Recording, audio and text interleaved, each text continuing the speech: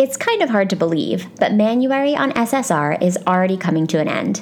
Before I get into episode 81 of the podcast, I want to reiterate how grateful I am to all of the wonderful guests who have joined me this month, and to all of the wonderful listeners who have tuned in. I know we have a lot of new listeners, and I'm so glad to welcome you to the SSR family. It's appropriate then that the final guest of Manuary should be a member of my own real-life family, my husband, Matt. I invited Matt to join me last Manuary, and he was, understandably, a little nervous, so I was thrilled when he agreed to be a guest this time around. Matt and I have been together for nearly 11 years and married for almost 4. We met all the way back in middle school, but didn't start dating until college, mostly because he was part of a much cooler clique than I was when we were teens. Life is so weird. These days, he, of course, lives here in Brooklyn with me and Irv, and he works in finance, doing something very mathy that I would not be able to explain to you. He is absolutely one of the smartest, wisest people I know, and I learn so much from him every day. Matt likes to stay as far away from the whole social media thing as possible, but he does make the occasional appearance on my SSR feed. As a reminder, I am at SSR Pod on Instagram and Twitter, and you can find the show on Facebook by searching the SSR Podcast. So what book did Matt choose to talk about on this very special episode? He opted for Mark Twain's The Adventures of Huckleberry Finn, a novel I maintain we were required to read in high school, though, as you'll soon hear, Matt disagrees. Huck Finn was published in the United States in 1885 as a follow-up to The Adventures of Tom Sawyer, and was basically controversial from the get-go. Libraries and organizations banned it early on because of its language and perceived lack of morality, and those conversations continue to this day. In more recent years, much of the controversy around The Adventures of Huckleberry Finn is related to race. Twain uses the N-word quite liberally in the book, and there are many camps who feel that Jim, the slave who Huck Finn journeys down the Mississippi with, is depicted disrespectfully, and that the way Huck treats him throughout the book is solely about what's most convenient for him. Others see the book as a clear condemnation of race relations in the Deep South in the 19th century. A quick Google search will show you just how complicated the conversation about Huck Finn really is. You'll of course get a taste of it in this episode. In case you've never read Huck Finn, maybe you were like Matt and skipped out on the required reading in high school, here's a quick refresher on the plot. Huck Finn, BFF to Tom Sawyer and a poor kid from what you might call the wrong side of the tracks, wants to run away from his adopted home.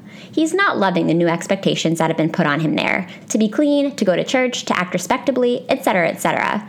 Tom discourages him, but he ends up being kidnapped by his father anyway. Pap is the town drunk and is highly abusive of his son, so it's not long before Huck runs away from him, faking his own death in the process. While escaping, Huck runs into Jim, a slave who belongs to Miss Watson, one of the women who adopted him. Jim is running away to avoid the possibility of being sold to another, more brutal plantation even further away from his family. In the first big moral conundrum of the book, Huck wonders whether or not he should turn Jim in.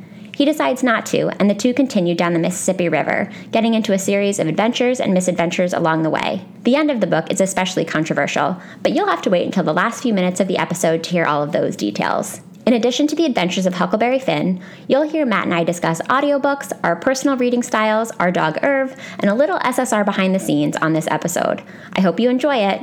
If you do enjoy it, please don't hesitate to share a 5-star rating or review on iTunes. It means so much to me to get that feedback, and it also goes a long way toward helping spread the word about the show to new listeners. You can also support SSR by shopping for shirts, tote bags, bookmarks, and stickers at www.ssrpodcast.com/shop, or by coming on board as a Patreon sponsor at www.patreon.com/ssrpodcast. You can also find more details about Patreon by going to www.ssrpodcast.com and clicking support at the top of the page. Shout out to all of the Patreon sponsors tuning into this episode. You're the best. And speaking of best, Libro FM is the best way to listen to all of the books on your TBR. I even have a discount code for you. Libro FM lets you purchase audiobooks directly from your favorite local bookstore. Choose from more than 100,000 audiobooks, including New York Times bestsellers and recommendations from booksellers around the country. With Libro FM, you'll get the same audiobooks at the same price as the largest audiobook company out there. You know who I'm talking about. But you'll be part of a much different story, one that supports community. As always, SSR listeners can get a 3-month audiobook membership for the price of just 1 month. Go to Libro FM, that's libro.fm, and enter code SSRPod when prompted to take advantage of that discount. Time for you to meet Matt. Let's go to the show.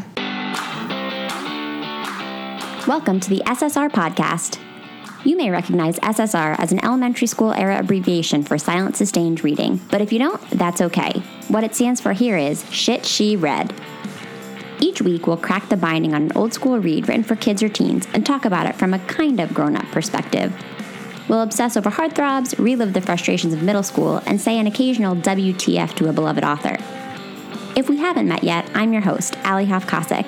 freelance writer, lifelong bookworm, and lover of anything covered in rainbow sprinkles. So find your favorite reading spot and a glass of wine. We're about to revisit some literary throwbacks right here on the SSR podcast.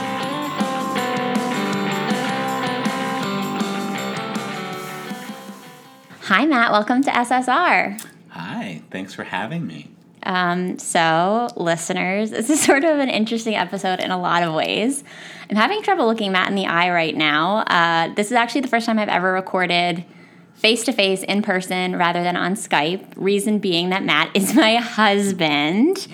And so we live in the same place. And here we are recording at our kitchen counter. So if you're picking up on any funky audio or different sounds that you're not used to hearing, it might be clearer than usual. It's because we're recording differently today because Matt is my special guest here to wrap up Manuary. How are you feeling about being on SSR a year and a half in, Matt? Honored, excited, a little nervous, but very excited. It's going to be a lot of fun. I'm so excited to have you on Manuary. You've been a guest that has been requested multiple times. I wanted to have you on for Manuary last year. And, you were rightfully a little nervous. I think I'm actually more nervous than you are today. I don't know why, because I sort of have such a specific process that I'm used to doing for the podcast. As you know, I'm somewhat of a regimented human being. You're the pro.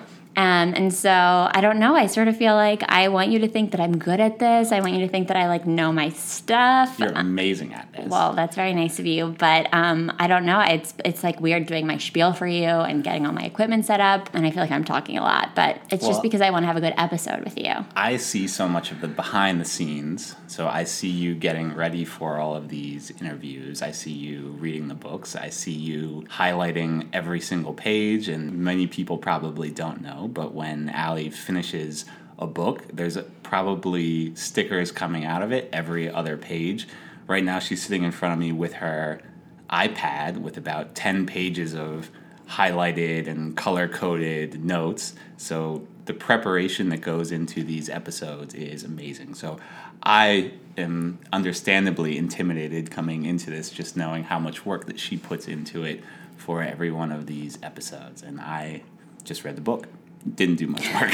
Well, that's not true. Well, first of all, I appreciate you saying all of that. Listeners, I did not bring him on to reveal that behind-the-scenes info to you, but that is a sneak peek. And I have to say that Matt is the king of research. He researches everything from the kind of socks he orders to where we're going to go on vacation. So he may have done even more research for this episode than I did. So I feel like this is going to be a really good conversation. I would like to say, first of all, that I was surprised by Matt's choice of book. I have been holding on to The Mouse and the Motorcycle for him since day one of the podcast because he has been telling me since we started dating almost 11 years ago, everyone, that The Mouse and the Motorcycle was his favorite book growing up. And I have not offered that to any other guests in a year and a half, thinking that I should hold on to it on the off chance that Matt Kosik decided to grace us with his presence on the podcast. And when he finally agreed to do Manuary 2020, I was like, great, we'll do Mouse and the Motorcycle. And he was like, I don't think so. I'm going to pass. Tell me about that.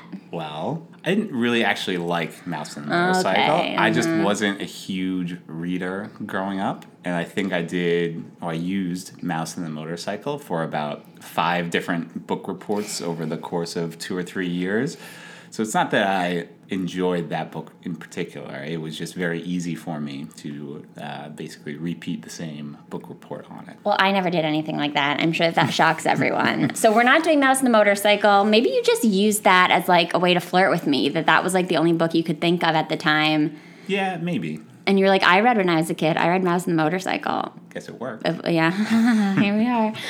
But we're actually talking about The Adventures of Huckleberry Finn by Mark Twain, published in the U.S. in 1885. I'm really curious, Matt, and I sort of know the answer to this question. Listeners, as a heads up, we really tried actually not to talk much about the book before we recorded because we wanted to have a pretty authentic conversation on mic. And so I know sort of the answer to this question, but beyond that, we really haven't talked at all about our reading experience. So, Matt, why don't you get us started by sharing a little bit about why you picked this book? You researched it before you finally chose it. I gave you free reign, really, to pick whatever you wanted. So, I didn't tell you this yet, but originally I wanted to do the Swiss Family Robinson. which was my favorite movie growing up. I have two brothers, and I basically pictured myself in that movie a million times. I know growing up that I read the great illustrated classic of it, but researching the book before I chose it, I found out that there was no pirates in the original book, and that basically ruined the book for me. So I'll never read that book now. I'll stick to the movie, and I'm proud of it. So kind of along the same lines, I was a big fan of the, I think it was the Disney movie, Huck and Finn.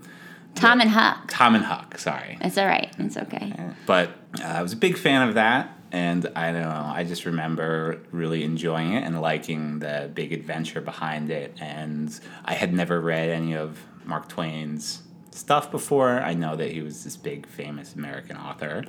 And I figured I probably wouldn't go back and read this book at any other point in my life, so I might as well do it now for the show. But as you revealed to me, maybe there was a little bit of confusion. Yeah. I don't want to blow up your spot or anything, but let's tell the whole story. Well, so I wanted to, I think, originally read the book that matched up with the movie. Right. And I had always thought that that was The Adventures of Huckleberry Finn. And about one page into this book, you very quickly learn that it is the sequel to The Adventures of Tom Sawyer, which is the book that I kind of wanted to read. But after, the first few chapters, I just basically decided to keep going with it. Well, also, let's be real. You didn't want to admit to me that you were wrong in your choice. I don't think wrong is the right word. I don't think you could be wrong in this situation, but I guess those are very similar books, so I was happy with the choice. Good. I'm glad you're happy with the choice. I, too, remember seeing the Tom and Huck movie when I was a kid. For reference, it came out in 1995. I remember going to see it with my dad, and he was very excited to take me to see it. And I remember thinking that it was kind of like a boy movie. You know, we talk about that kind of gendered pop culture stuff a lot on the show. I ended up really enjoying it. Jonathan Taylor Thomas, he was such a babe back in the day, and I really liked the movie. I think that I read this book, The Adventures of Huckleberry Finn, in high school. Maybe The Adventures of Tom Sawyer. So a little other background info for listeners who don't know is that Matt and I actually went to the same high school. We've known each other for a very long time, although we did not date in high school. We are not technically high school sweethearts. I think I read some of this book in high school. Maybe it's a pretty long book, so I'm not sure that we read the whole thing, but there are parts that I remember, like The Duke and the King really jogged my memory. You know, some of the language stuff really jogged my memory. Maybe we read excerpts. Do you remember those huge English textbooks? Matt's looking panicked now because he did not read everything he was supposed to in high school. But do you remember those huge English textbooks that we had with excerpts of everything and we had to lug them around? I definitely don't. You don't remember carrying those books around? Well, first of all, we weren't in the same English class. We were for 2 years, I think, until you decided to slack off. Well, Allie was always in the AP classes and then basically every sort of advanced class you could be in the English department, while I spent most of my time in the math and sciences department. So when it came to English classes, I remember actually dropping one of the honors classes, I think maybe my sophomore or junior year, specifically because I didn't want to do all the additional reading. So you probably read that huge textbook in that class. I think everybody had these textbooks, but I'll take your word for it. In any case, I think I'd read part of this book in high school. I remember not being terribly fond of it. You know, in high school, obviously, there's an expectation to read a lot of the classics, and I enjoyed a lot of them, and I did not enjoy many others of them. I'm not sure that this is one of my favorites, so I was excited to kind of see how I absorbed it all as an adult, knowing what I do now about the fact that there's obviously some significant themes in this book, and the way that it's contributed to sort of our larger narrative around race in the South and that sort of thing. So, you know, I was really excited to see how I was able to download some of that as an adult in a way that maybe I couldn't as a kid. That being said, I think that this book is a lot to take, and I almost missed sort of the assistance of an English teacher on this one, guiding me through it. And we've talked a lot about how I don't think we had great English teachers at our high school, but I think that those teachers did a pretty good job of like walking me through this, because I needed a lot of background research for this one, partially because, and this is also something that I think is worth talking about, Matt and I made a conscious decision to do something a little bit different with the way we read this book. We actually listened to this book on audio together. We were doing a ton of traveling around the holidays, as one does. And so we thought that it would be kind of like an interesting experiment for me to listen to The Adventures of Huckleberry Finn. As you know, if you've been listening for a long time, doing the podcast requires a lot of reading on my part, which I love, but it's tough. And so I've actually gotten suggestions from a lot of listeners over the years who say like, well, maybe you should just listen to them on audio. And I've thought about it, especially since I've been partnering with the awesome team over at Libro FM, and wondering if maybe that's a better way for me to check some of these books off my list. Because Matt and I obviously were in this reading endeavor together, we thought maybe it could be interesting to listen simultaneously, and it just kind of worked out that way. So we listened to The Adventures of Huckleberry Finn on audio. I think it was about 8 hours long. Yeah, well, we also did it a little bit faster. So yeah. I think it took about 8 or 9 in total. Yeah, and we were doing a lot of driving. What did you think about the audiobook experience of this particular book? So it was my first ever audiobook. Really? Yeah. I didn't know that. Yeah. I will say I've attempted to listen to audiobooks in the past, and I could never really get through them. I think that the audiobook format worked for this book specifically because it is really, there are definitely deeper themes, but it's just so action-packed that it is kind of just like listening to a big, exciting adventure story that doesn't end. So I think that for this specific book, it worked out okay. Especially also it was first person, so it worked out well with him basically telling the whole story, and there wasn't a whole lot of jumping back and forth between different characters. Yeah, I hear all of that. I think, one of the sort of key traits of this book, as Matt mentioned, is that it's written in the first person from Huckleberry Finn's perspective. One of the, major hallmarks of it is that it's written in this regional American dialect. It's one of the first books to have been written that way, which is why it's been called out by a lot of literary scholars. It was the first time, really, that an author wasn't trying to recreate the work of, a British author, for example. So I thought that it was really interesting to hear it in that voice. Whoever is the voice actor for the audiobook that we listened to was really great, and I think voice actors and audiobooks in general are really amazing. The way that he jumped back and forth between the different characters in this really thick accent, I enjoyed that element of listening to this audiobook, and I listen to audiobooks fairly regularly, but I have to say that I learned something interesting about myself in the process of this, which is that my reading comprehension for audiobooks is not as great as I would like it to be. So I actually found that I was getting lost in a lot of the details. And I think that's kind of speaks to the kinds of readers or watchers of pop culture that you and I are. You tend to get more into the action of things, and you can follow the action more, where I think I'm a little bit more of a big picture thinker. And so I admittedly was struggling to kind of keep up with what was going on in the audiobook, where I guess you were really keyed into the action piece of it. I struggled. And so I if it sounds, as we're going through this episode, I had to do some extra Spark Notes research and read a bunch of summaries of this book, it's because I did. I don't know that I necessarily followed along with the details of the plot as much as I do when I read something on paper. So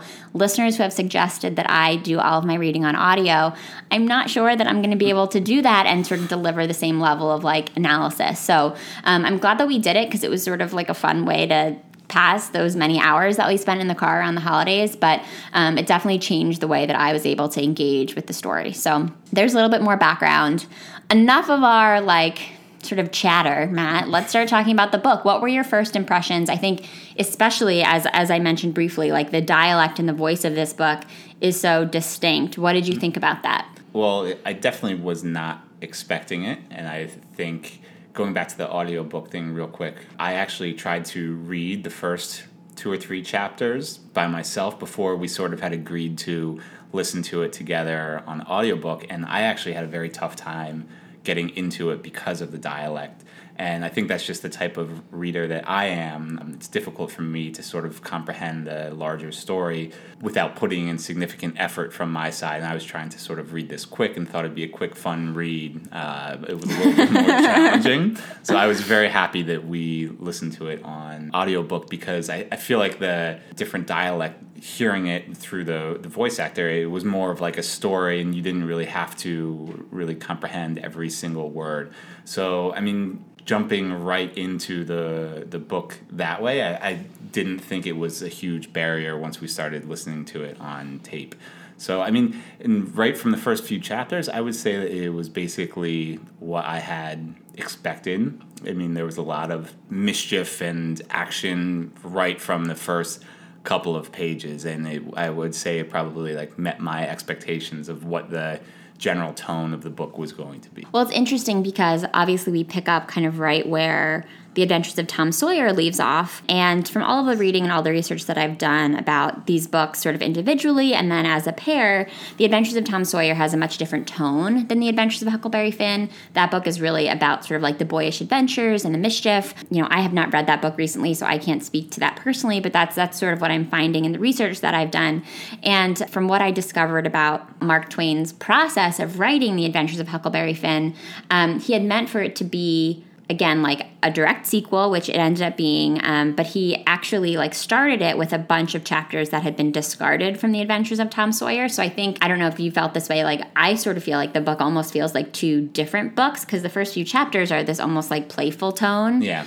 Whereas you're saying there's all this mischief and all this fun, and you and I were kind of laughing because you tell me all the time these stories of growing up in a neighborhood with all of these boys, and when we meet Tom and Huck in The Adventures of Huckleberry Finn, that's sort of the vibe I was getting. It's like Tom Sawyer has this band of robbers.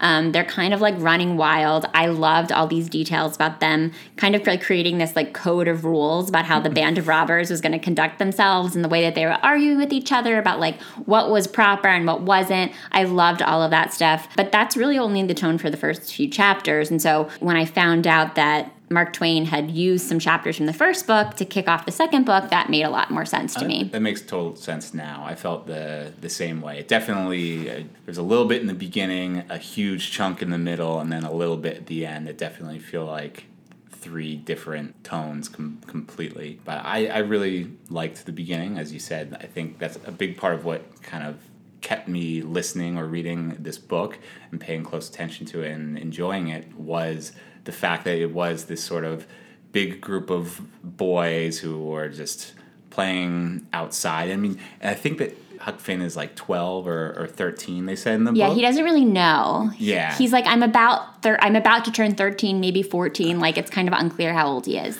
Yeah, so, I mean, I definitely remember that age, and growing up, I had a lot of similar experiences with a huge group of my friends, my brother's friends, all playing outside and kind of doing similar things and getting into similar mischief. At least it felt that way compared to the first little bit of the book. Well, and the interesting thing that kind of sets Tom and Huck apart from other boys like you who may have been reading this, is that as we discover, one of the things that's happened to them over the course of The Adventures of Tom Sawyer is that they've come into all this money. They're rich, which is like very cool for a kid. And Huck is an interesting character in that he comes from what you might call like the quote unquote wrong side of the tracks. He was raised feels like a strong word actually, but he grew up with his dad, who is known as like the town drunk, can't get his life together. I haven't read The Adventures of Tom Sawyer in a long time, but from what I was able to gather from the research that I did for our conversation, Huck is kind of known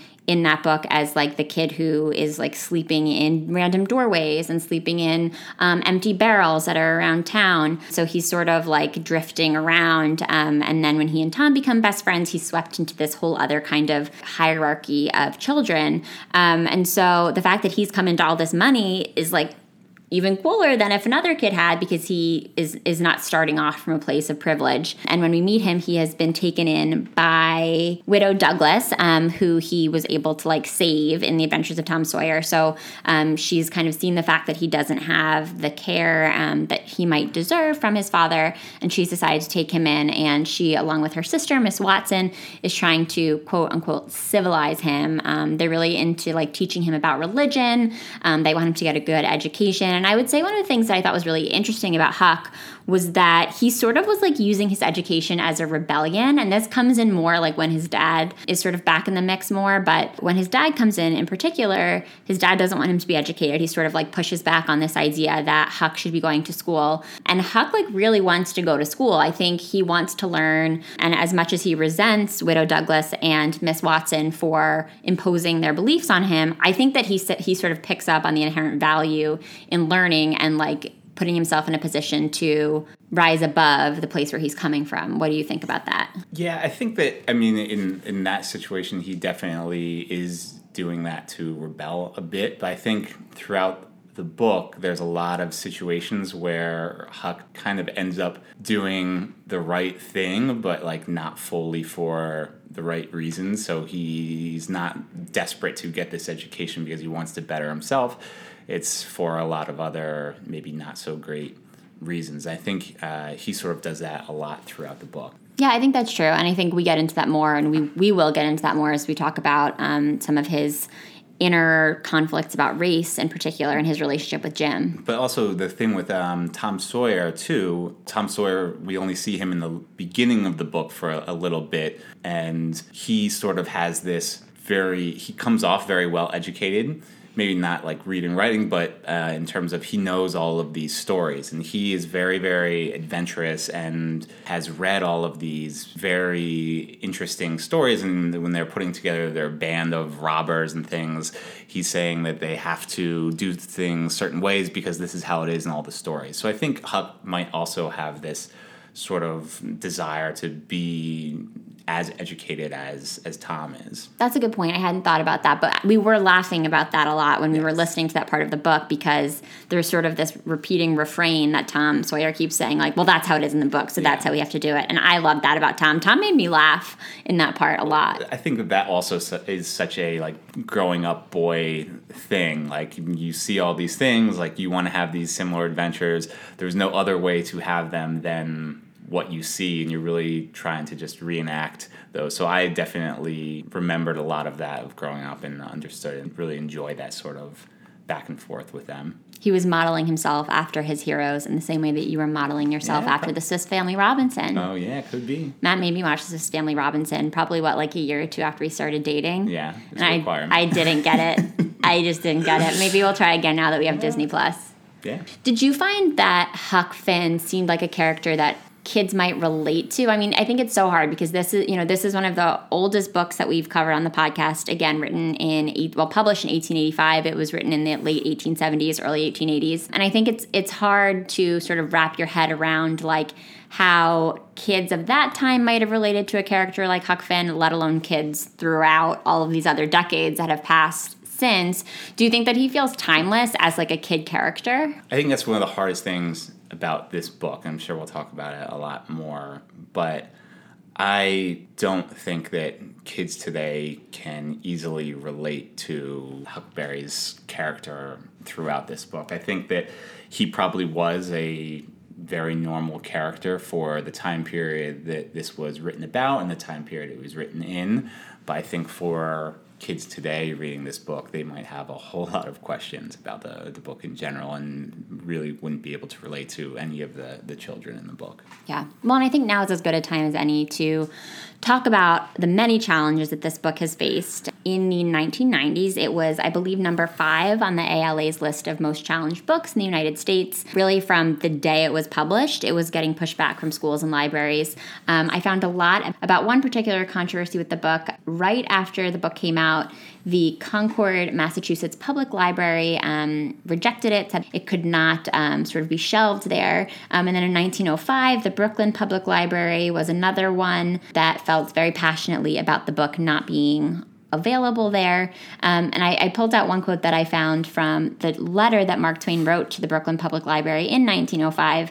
He said, "I am greatly troubled by what you say. I wrote Tom Sawyer and Huck Finn for adults exclusively, and it always distresses me when I find that boys and girls have been allowed to access them." Which is so interesting to me because, I think some of these like older books, it's tough because YA and middle grade per se didn't exist as categories until fairly recently when you think about like literary history as a whole, and certainly in the late 19th century, like authors could not even conceive of the way that books would be categorized now.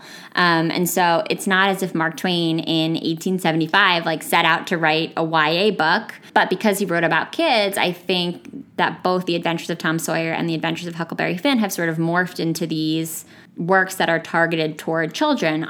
As I said, like, I'm pretty sure that we were assigned these books in schools. Yeah. Kids in other places are assigned these books in schools. I don't necessarily think that adults of 2019 are like casually picking up these books to read as like grown-up reading. So I do think that they found their way into like more of a kid category. And it is interesting to see that like it doesn't seem as though Mark Twain had any like specific thought in mind that these would be like kids' books. Yeah, I think also from what I read about Mark Twain, and I'm by no means any sort of expert. You're Matt Kosik, Mark Twain scholar.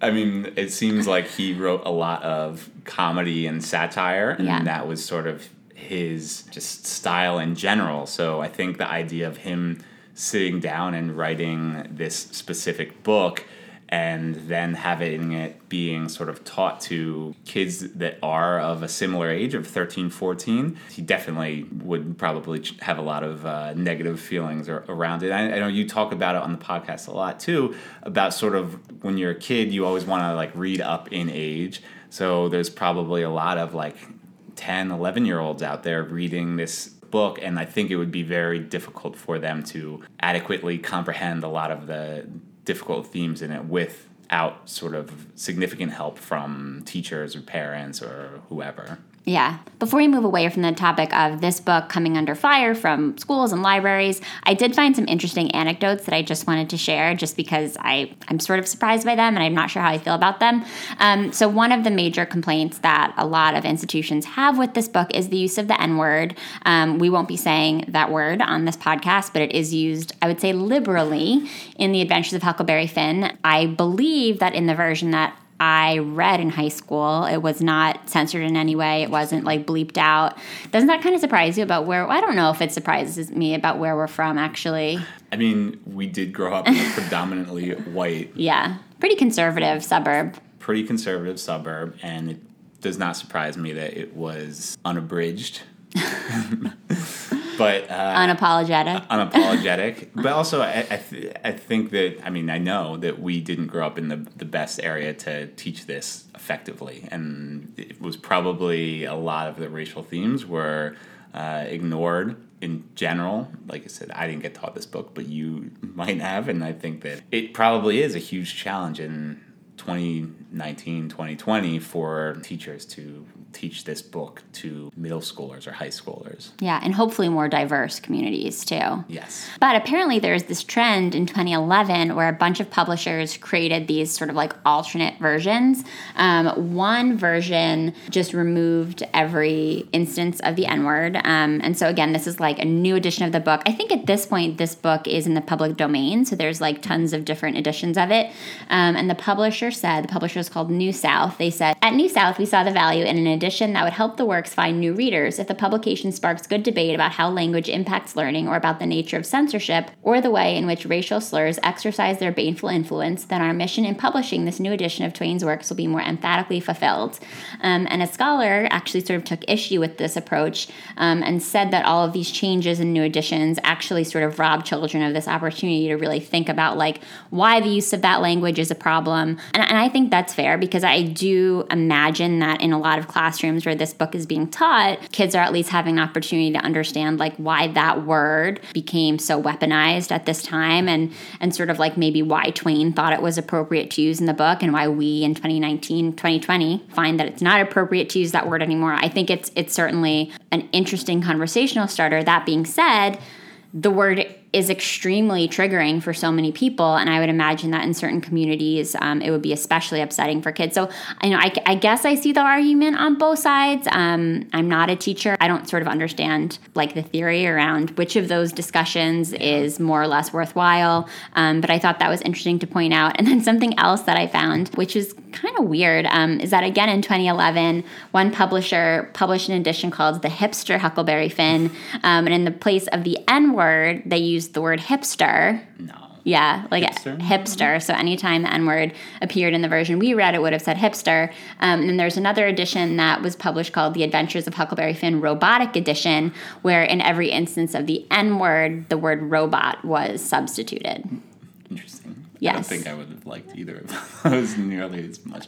But it's definitely hard. It's confusing, I think. It's definitely confusing. I would say it's also sort of distracting because it's without much guidance. It's hard to look at the book as a larger piece of work or piece of art, and with such a terrible and triggering word happening so often, it is a very difficult thing to try to wrap your head around, and it's I would assume very hard to just, without knowing that was how the book was written, which I didn't know going into it. It's really like the first thing that you notice, and it's probably one of the things I'll remember most about the book, unfortunately. And obviously, understandably, there's a big debate on either side of what we should do and how we should be presenting this book going forward, especially because it is a very important piece of history, whether it's good or bad. Yeah, it's just another one of those books that's very difficult to really get through.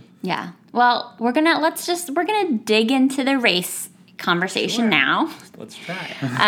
Well, and I will say, listeners, that when Matt decided that he was going to tackle the adventures of Huckleberry Finn, and he's taking a deep breath now and preparing himself, I said, okay, great. Sounds good. Whatever you want to do. Are you ready to talk about race in the Deep South? Because that's going to be part of this episode. And he very bravely said yes. And to his credit, Matt has listened to, I think, every episode of the podcast.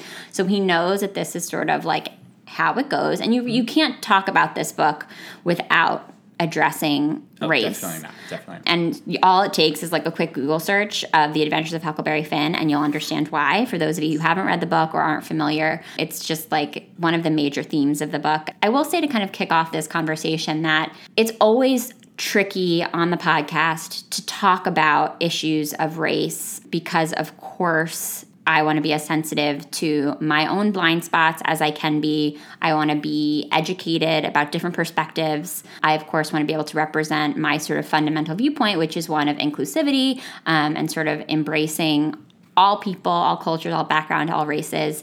But I don't necessarily want to do that without, again, recognizing my own blind spots. So that's always sort of like the fundamental challenge of talking about race on the podcast. And listeners, as always, I want you to know how important that is to me, and I don't take that for granted. And a book like this is even more complicated because, again, it's so old. And so, again, we have to remember that this was an author who was born and raised in the South himself. He wrote this book in the 1870s.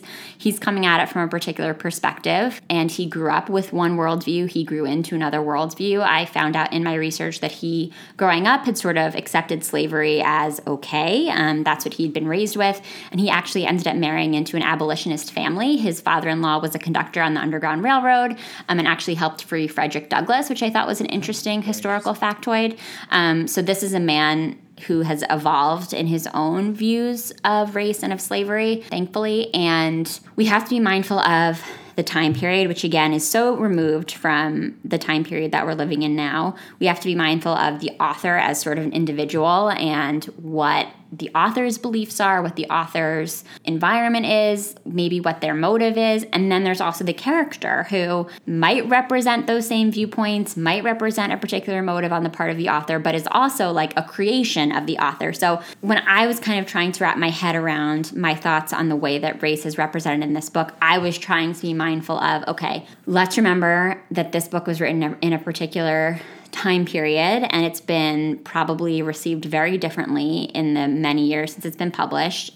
You know, I was trying to think about Mark Twain as Matt mentioned, like a humorist, which I guess I had never like realized that was how he was thought of, because I think of him as this like very serious literary author. Yeah. So you have to think about the fact that he is coming at this in sort of a satirical approach, which is something that I saw come up again and again in my research. Like, this is meant to be a satire of certain social structures in the South at this point in history. And then I also am trying to think about Huck, who is this boy who's been raised with a particular set of values. And then, of course, of Jim, who is Miss Watson's slave, who Huck gets to know so much better over the course of the book. So that was a rant, but I like to set that up because it's been a while, I think, since we really dove into race to this extent. We probably have never explored it to this extent, actually. And so I sort of wanted to like pull back the curtain a little bit on how I was trying to think about it. Did you feel the same way? Yeah, I mean, well, that was very well said. Thank you. Thank you. Thanks. Thank you. I feel a lot of the same feelings that you do about it, but I couldn't express them nearly as well as you just did. I think one of the important things, too, is to sort of delineate between the author, the character, and the time it was published. And I think a big part of it is me trying to, when I was reading or listening to this book, I was trying to not be as judgmental as I wanted to be. Obviously, there's a huge portion of the book that's very problematic. I mean, almost every sentence you can pick something out. But I tried to sort of take a step back a little bit and view it from this sort of satirical standpoint and think about it as not the author not trying to show what is right or wrong and just trying to show this adventures or misadventures of somebody throughout that time period, and it's sort of up to all the individual readers to take away what they're going to take away. I mean, I'll take away something different than you or anyone else or our sleeping little puppy. Yeah. But I think it's all sort of on the reader, and it's difficult to... I don't really like when people try to explain to other people how they should be taking in a book or reading a book or what they should think about it. And I think it's sort of up to each of the people to interpret it the way they want to. But I think it's important to have those conversations around it is probably the most important thing with a book like this. I think it's actually very challenging for somebody to just read it on their own without talking to anyone else about it. I think that's in sharing people's thoughts and feelings about it is sort of where you get to whether it's sort of right or wrong for whatever reason. Well, that was also very well said. Very well said. As we record this, we're a couple of days past the release of the Charlie and the Chocolate Factory episode, and I've gotten a lot of feedback about that episode. If you haven't listened yet, I point out a ton of issues about that book, and it's a really good episode, so go check it out if you haven't. But I've been getting a lot of feedback from people who love the book and were kind of upset about some of the observations that my guest Hunter and I had. And so it's sort of like led me to a bunch of conversations with these individual listeners about the fact that, like, in thinking through the problems in some of these quote-unquote classic books, you have to be able to look at the work as kind of like a literary artifact and sort of like what is there to appreciate in this as a work that was written in X year that impacted people in that time, that maybe opened people's eyes in a certain way that had not happened before at that time, and then sort of divorced from that to be able to say, okay, like, let's respect some of those elements, but also let's figure out what about it does not jive with where we are in 2020. And I think that it's obviously an ongoing challenge for me with this podcast to make sure that we're not buying too much into cancel culture, as they call it, and you know, like, not canceling everything, because if we really were to like cancel anything that upset us, everything would be canceled. And as you know, Matt, a lot of things upset me, but just trying to figure out like what parts of a book really are still up for appreciation and what's up for discussion. I think that's a challenge. And in a book like this, that's very true. And I really liked what you said about the fact that, like, Mark Twain isn't trying to say, like, the way Huck Finn thinks about race or the way he treats people is the right way to treat people or to think about race or to do anything really, but just to sort of like show this snapshot of what it might have been like to be a 12 or 13 or 14-year-old kid in the antebellum South, and to sort of let readers make their own judgments. And I think the fact that Mark Twain thought of himself as this humorist who wrote satire is also a really important piece of context, because it reminded me of the fact that, like, we're not supposed to necessarily read this book word for word in a weird way. Like, I don't know if that's the right way to describe it, but like there's stuff under the surface here, and like there's implications that Twain is trying to make. He's trying to uncover some hypocrisy. He's trying to sort of show like the humor, like the dark humor in the way that people behave. You sort of have to read it at that level. It can't just be like Mark Twain is telling a story and we should just follow every word and that's the narrative. Like, his message is really like below the surface, I think, as a humorist or as a satirist. Like, he's looking to go deeper than maybe we're able to read on the first pass. Yeah, and honestly, he's probably happiest, or would be happiest, with this book being debated over for 100 years after he published it, and people being confused on both sides of the debate. I think that honestly might have been one of his goals in writing this book that is a little bit morally confusing. So after we meet Huck and his friends, Huck is sick of being held down by these ladies that are trying to raise him, and he escapes. He ends up being kidnapped by his dad, and that's a little crazy, but to sort of speed ahead a bit, he runs into Jim, who, as you mentioned, is Miss Watson's slave, who Huck knows from living in their house. And Jim is described as this really big guy, and that's kind of like the prevailing description of him early in the book. They sort of run away together. And I think when you and I were listening to the audiobook, we both were like having a lot of reactions to a particular passage where Huck is really struggling with like what his role is in running into Jim and knowing that Jim is running away. And for context, Jim is running away because he's heard Miss Watson talking with some of the other white people around about the fact that she wants to sell him to another family, I believe like downriver is how it's described, which will mean that he's further away from his family. His wife and his children are all slaves at different farms and different plantations. So if he's sold, he's going to be even further away from them, not to mention the fact that the rumor is that these people are even more brutal to their slaves. So for obvious reasons, Jim wants to run away. His goal is to get to Illinois, which is a free territory at this point. He wants to then be able to get a job so that he can buy back the freedom of his wife and children and reunite his family. So kind of like something that I hadn't thought about until I dug into some of the criticism. And again, like this is probably something that my English teacher back in high school pointed out to me a little bit more directly, is the fact that like Huck is also escaping. Like Huck is taking off from the people that are taking care of him, not so well because his dad is such a loser and a horrible man. But they're both on the run. And I think as readers, we have to be able to step back and observe the fact that like there's hypocrisy in the way that these two are treated so differently in the places that they go. So the white people in particular obviously like have no shame about like setting the dogs off on Jim and like having these manhunts out for him because people know that he's escaped. And then they see Huck and they're like, oh no, like, are you okay?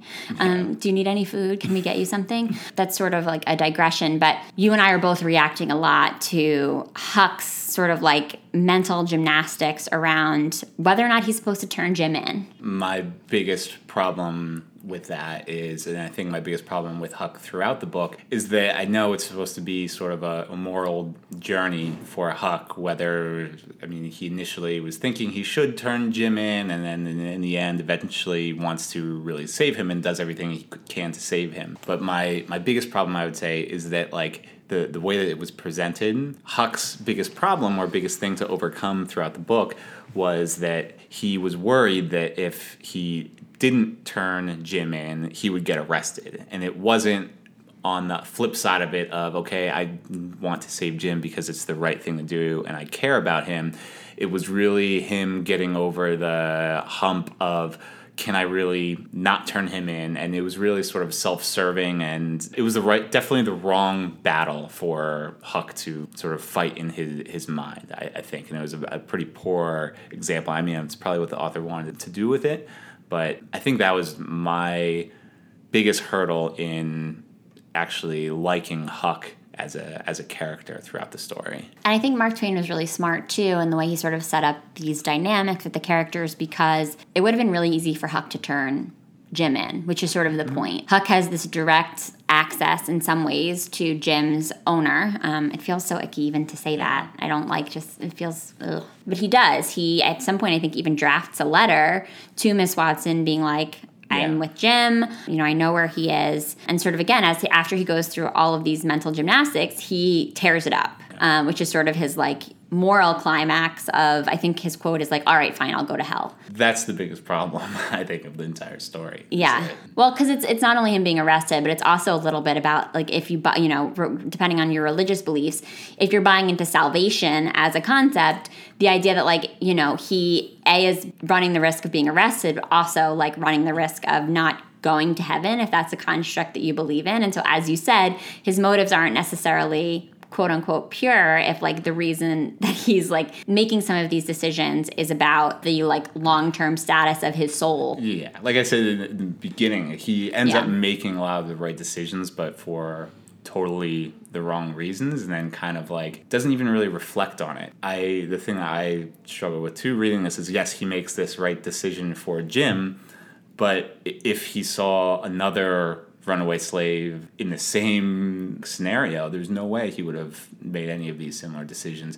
Or even like the next day. I don't know what happens after this book or what the next chapter of his sort of story is, but assuming that he continues to go down this river or whatever next adventure he gets into, it doesn't seem like he's learned enough to really make the right or better decision. It's all sort of self-serving throughout the entire book, so that I definitely had issue with. Did you kind of buy into their relationship like over the course of the book? So listeners, we're not going to be able to talk about like all of the episodes because as I mentioned, it's a long book and there are these kind of like bigger picture things that we're talking about, but they're going down the river. Huck is trying to get away from his father because he doesn't want to have to be back under his abusive watch. Jim is, of course, trying to get to freedom. And so they have all of these different, like, levels of mischief. There's the Duke and the King, who are these, like, con men that they bring onto their raft. And that's actually, like, the thing that sticks out in my mind the most and makes me the most sure that I've read this book, because I remember talking about the Duke and the King, who are not a Duke and a King. They're just, like, these like creepy guys who are pretending to be royalty. So they have all of these different things that go on. If anything, I think all of these episodes sort of illustrate from Mark Twain's perspective that like white people are really not necessarily always like the most straightforward, because I think what he's trying to say is that unfortunately this is a time when people of color were often viewed as not to be trusted, not smart, and a lot of the white characters that we see throughout this book are actually unintelligent, ignorant, violent, and not to be trusted. And so that's sort of how I took in a lot of the ups and downs that Huck and Jim experience. And they have their share of conflicts, but ultimately, like, they kind of keep together. They fall apart, they come back together. Did you buy into their friendship? So I bought into their friendship a little bit. I mean, the whole book is very unrealistic. Yeah. It's like getting lost on the Mississippi and magically finding each other again. Yeah, I understand it's a story, but just they keep sort of finding their way back to each other in a very unrealistic way. So that part was a little bit tough for me. It's a little fairy tale-y that they keep magically like finding each other. It's a little fairy tale-y. And also, like, nothing else really in the book is that sort of whimsical or unbelievable, you know. And you're right that Jim's character throughout is very, very consistent. I mean, he has all these quirks, he has all these superstitions that he really believes in, and that him and Huck have sort of these rituals around certain things that I think helps them definitely bond.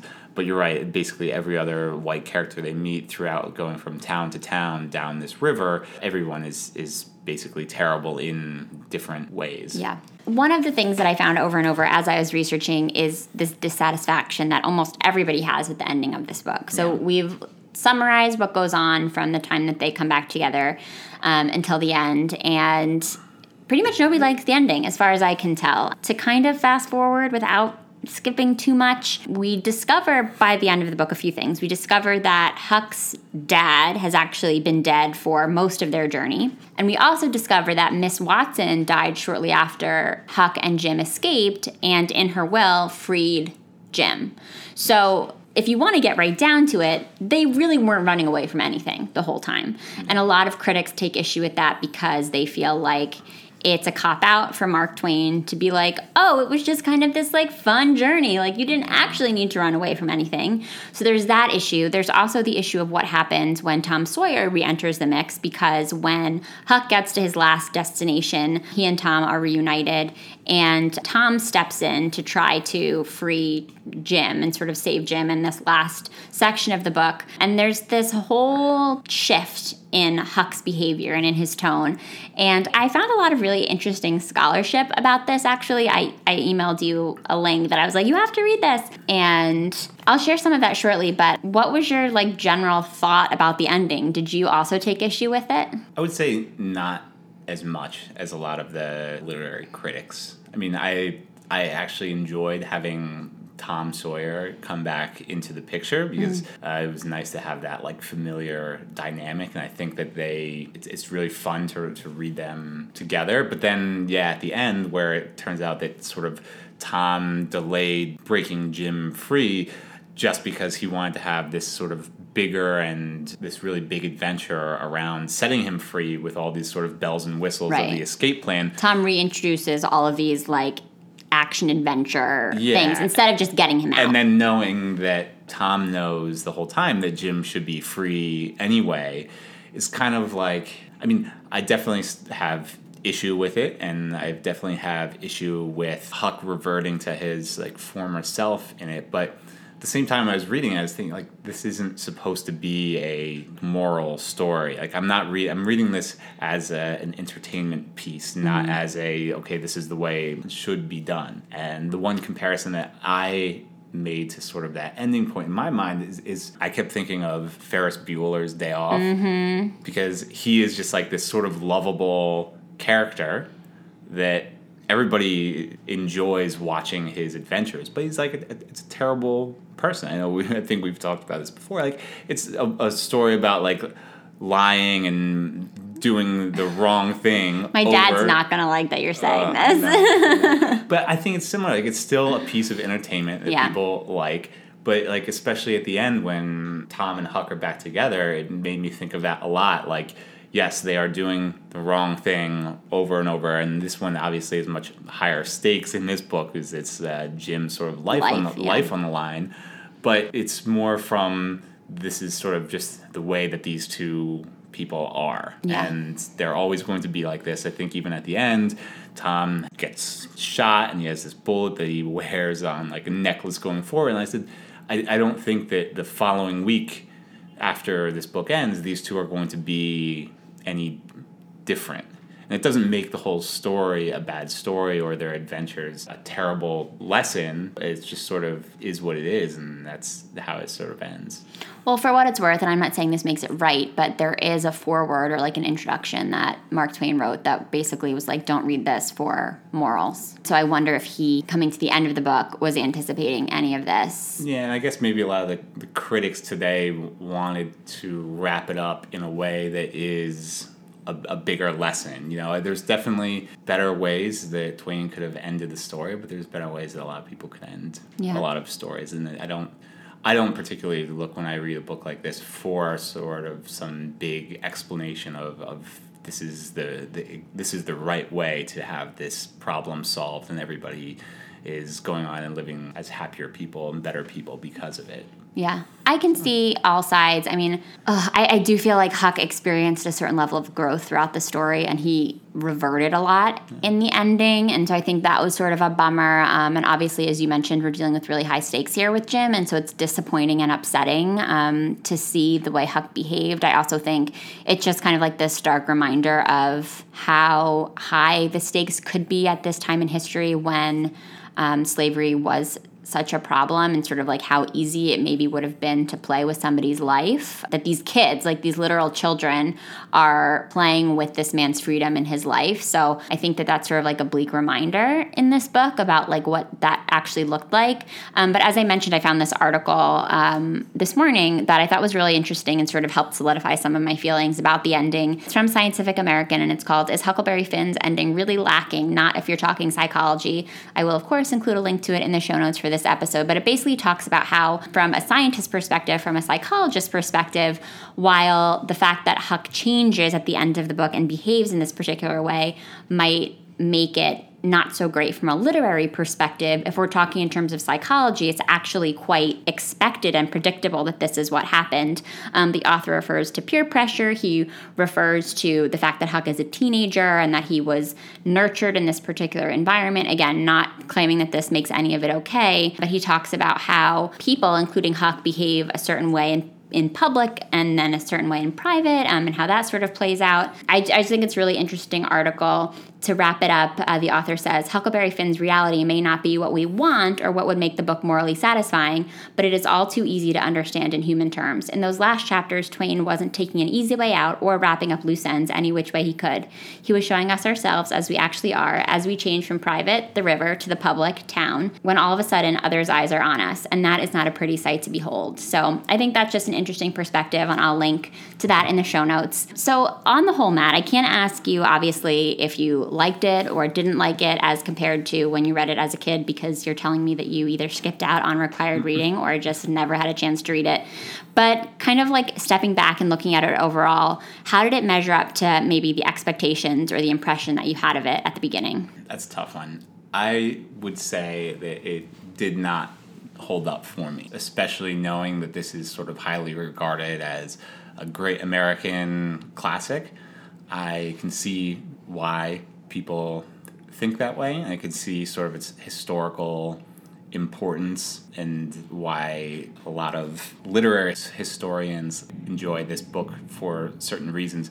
But for me personally, it definitely did not hold up. Yes, the story was a big adventure, and I understood the sort of satirical nature of some of it, but I still don't think it's not my kind of adventure. I would have preferred something more interesting, or this one is just not for me. I won't be offended if other people really, really like it, or if other people really, really hate it. I just kind of thought it was fine. I thought it'd be interesting to get, it is an important story. It would have been, I think, more interesting in the third person if we sort of got more of Jim's perspective, because he's pretty sort of flat throughout the book. I think it probably would have been a much more important book if we had more of that, but for what it is, I think it was fine. I don't think it was terrible, but I don't think it was one of the greatest books in our American history. Well, I think that's a great way to sum it up, and I think I agree with a lot of what you said.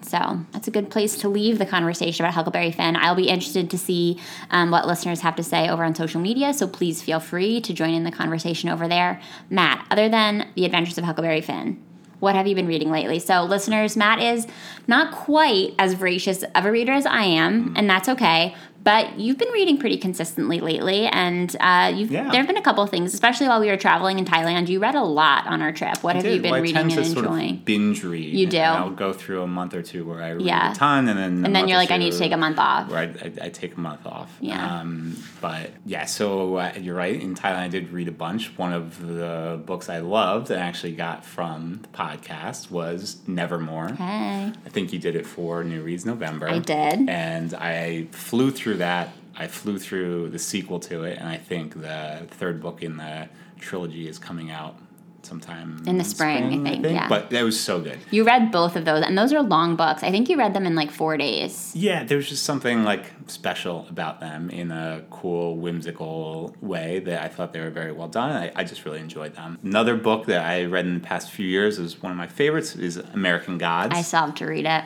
So good. It's my first time ever reading Neil Gaiman, and it was just so good. I recommend that book to everyone, and it is a little bit of fantasy, but it's not typically something I would read, but I don't know why, I just liked it so much. I know, that's been your go-to recommendation for a while. Yeah, it has been. Oh, the one book that I think you and I both read that I enjoyed, I think I read it last year, was Sourdough. It's so weird, but it's good. Yeah. I think I read that right after we were going to like San Francisco for the first time, and it was just one of those books that you read in the right moment. Yeah, it has a really cool sense of place. Yeah. And I think I maybe read it right before we went, and you read it right after, and sort of like the startup-y culture of San Francisco. Matt also has recently been working on baking bread, and so sometimes we've been talking actually about that book in relation to our bread making projects. So those are great recommendations. I will include links to all of them in the show notes for this episode, as well as a link to the Nevermore episode for those who haven't listened. It's a good one. And I would include links links to Matt's social media, but he chooses to live entirely off the grid. He's not a social media guy. We have this sort of inside joke that maybe he's keeping a secret blog somewhere that I don't know about. So if he chooses to reveal that blog to me between now and the date that this episode drops, I will include a link to it in the show notes. But I don't see that happening anytime soon. If you want to find out more about Matt and what he does, I guess follow me on social media. He appears sometimes on the SSR Instagram. Maybe now that he's been a guest on the podcast, he'll make more guest appearances. Yeah, mostly with our dog. Really, it's an our fan account over there.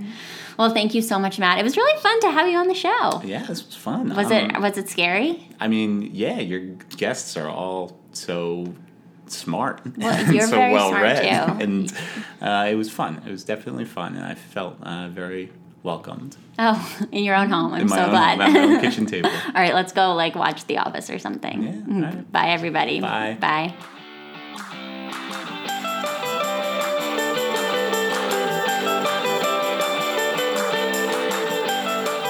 Thanks so much for listening to the SSR Podcast. Check out our website at www.ssrpodcast.com for show notes and other information. And be sure to connect with us on social media for updates on upcoming episodes, behind-the-scenes inside scoop, and some good old-fashioned book talk. Find us at SSR Pod on Instagram and Twitter, and search SSR Podcast on Facebook to join the group. To reach out directly, you can send me an email at hellossrpod@gmail.com. If you're loving the show, it would mean so much if you could subscribe, leave a 5-star review, and share your thoughts with a comment. And don't forget to tell your friends, too. In the meantime, happy reading. I'll see you next time on the SSR Podcast.